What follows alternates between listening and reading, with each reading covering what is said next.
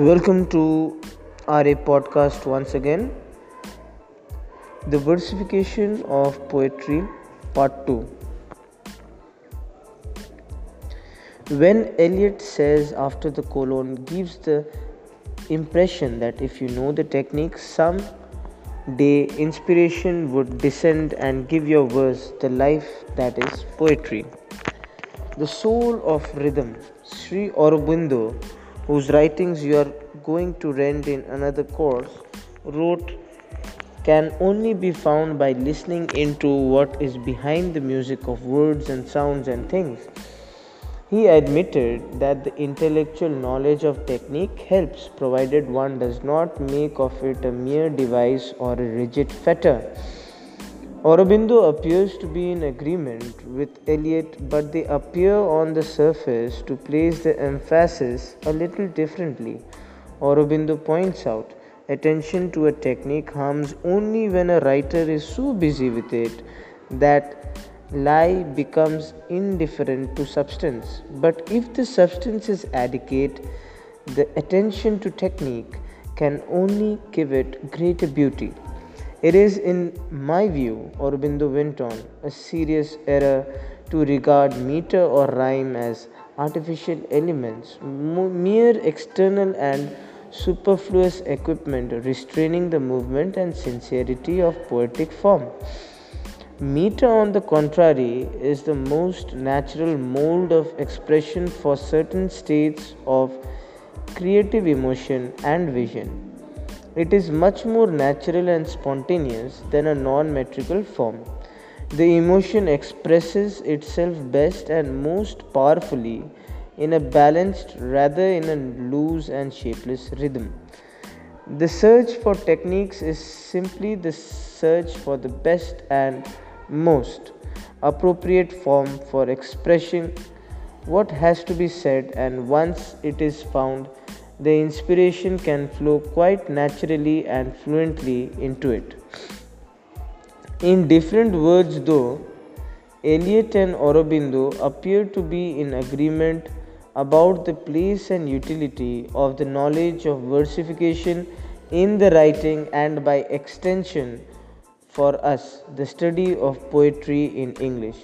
Prosody, meter, scansion.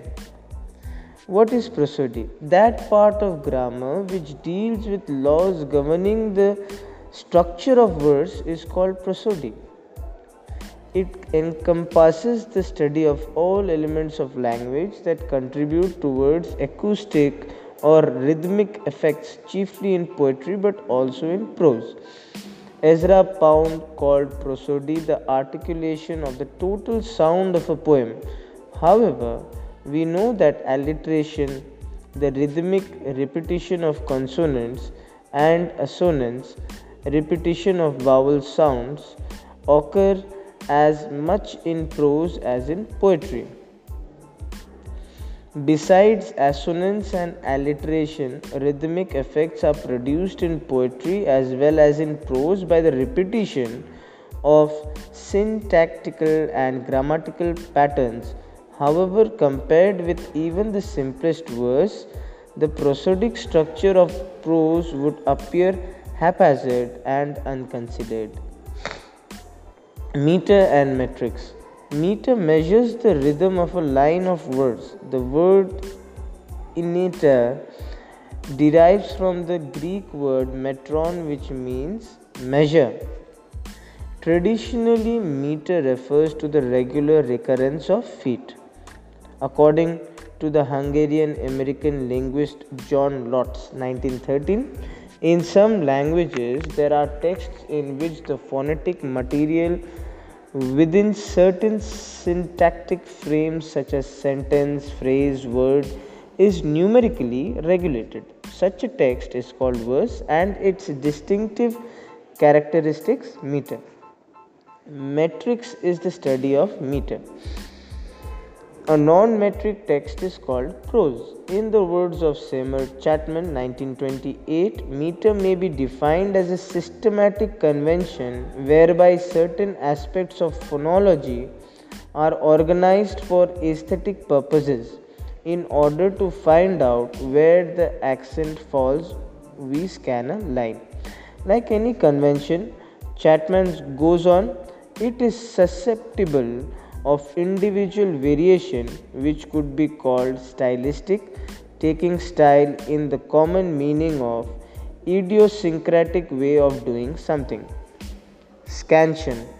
In general parlance, to scan is to look intently at all parts successively. Radars cause particular regions to be traversed by a controlled beam. In prosody, scansion refers to metrical scanning of words. When a unit of words, a foot, a line, or a stanza is scanned with the help of symbols, the meter can be seen as well as heard. We make use of a few symbols in order to scan a passage in verse and sometimes also in the case of prose. The symbols are shown below. Slash. The acute accent. Purpose metrically stressed syllable. U. The breve. Purpose metrically weak syllable. A single line. Purpose division between feet. A double line. Purpose caesura or pause in the line. A. Arrest. A syllable metrically expected but not actually present. What are the types of meter? There are basically 4 types of meter. They are syllable, stress or accented syllabic meters, strong stress meters, syllabic meters, and the fourth, quantitative meters. Let us discuss each one of them one by one. Syllable stress or accented syllabic meters. The smallest unit of meter in poetry is a foot. A foot in prosody is a pattern of phonetically stressed and unstressed syllables. The 4 principal feet found in English words are illustrated below. We have the iambic meter, where we have the breve and the acute accent used almost in every word. The breve comes first and then the acute accent, like appear, behold, attack, supply. Appear, behold, attack, supply. So we see the breve, then the acute accent, breve, acute accent, breve, acute accent, breve, acute accent. Now the second one is the trochee meter, where we have the acute accent coming first and then we have the breve, where acute accent is more stressed syllable and the breve is the weak stressed syllable. Let us see. Tiger, holy, upper, grandeur. So in tiger we are seeing that ti is having the more stress, g it is having the less stress. That is why it is the trochee meter. Tiger, holy, upper, grandeur. So we see that the trochee is making use of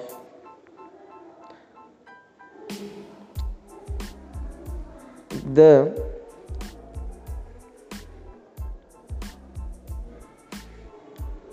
acute accent first and then the breve. Now we will go for the anapaced meter, where we see the breve acute accent in each word, in the words which uses this meter. So there we see the weak stress, again the weak stress, and again the strong stress. understand, colonnade, reappear. So we see the first two syllables are having the weak stress and the last syllable is having the strong stress. That is why it is the anapaced meter. Understand, colonnade, reappear. Now the dactyl meter, where it is the complete opposite of the anapaced meter, where we will see the acute accent first and then followed by the other two syllables following the breve. That is a strong acute accent. Then we have the weak stress, weak stress, like desperate, messenger, property, infamous. So these are some examples of words using the dactyl meter. Now, besides the four major feet, the spondi and the pyrrhus also occur as substitutions in a passage or verse. Some theorists also admit the amphibrach, the amphimaker, and the tribrach into their scansion. However, these are rather uncommon in English poetry.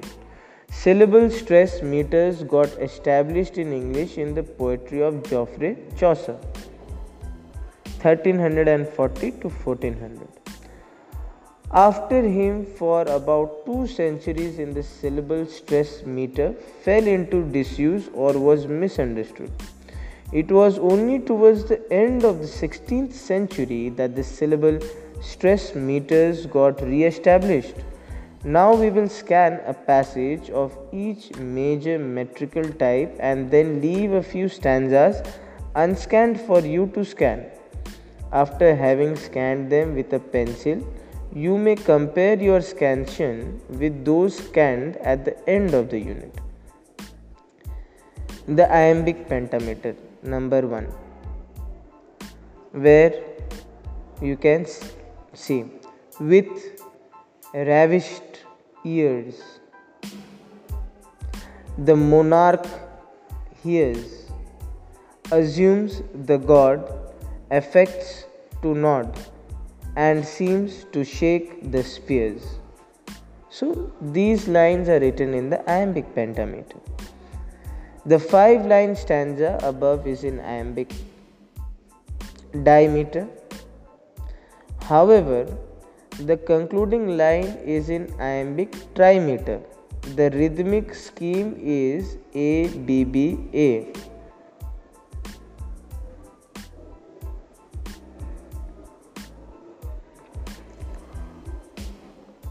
So that much for now. Now let us look into the most common measure of English poetry. What is the most common one used? It is the iambic pentameter. It is generally found in two distinct kinds: the unrhymed variety called the blank verse and the rhymed variety called the heroic couplet. As epics concentrated on a typical hero such as Achilles and Aeneas, they were generally called heroic poems.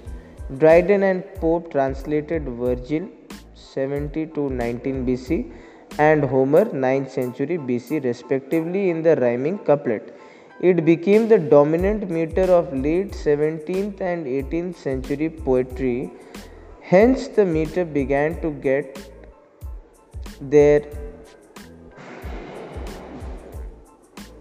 called heroic. The Restoration playwrights, in trying to transfer epic grandeur to their stage, made their characters speak in heroic couplet. The effect, however, was grandiose rather than grand.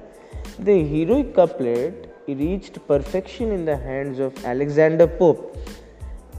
So let us scan 4 lines from his essay on criticism, 1711. When Ajax strives some rock's vast weight to throw, the line too labors and the words move slow. Not so when swift Canilla scours the plain, flies over the unbending corn and skims along the main. The lineups are in regular iambic pentameter, as you may have guessed, except the sixth, which is in an hexameter. An iambic hexameter line is also called an alexandrine. In the second foot of the fourth line, we noticed an elision, that is, omission of a syllable in pronunciation. Thomas Norton 1532-84 and Thomas Sackville used blank verse for the first time in their play Gorboduc 1561. Below is a specimen. Let us hear. The royal king and eke his sons are slain. No ruler rests within the regal seat. The heir to whom the sceptre longs unknown, lo Britain's realm is left an open prey, a present spoil for conquest to ensue. The regimented uniformity of the iambic pentameter lines in these communicates monotony, and as poetry it is lifeless. Christopher Marlowe 1567-93, about whom you have read, changed all this by varying the accents, introducing the medial pause. That much for today. We will begin again with Christopher Marlowe's poems in the next podcast. Thank you.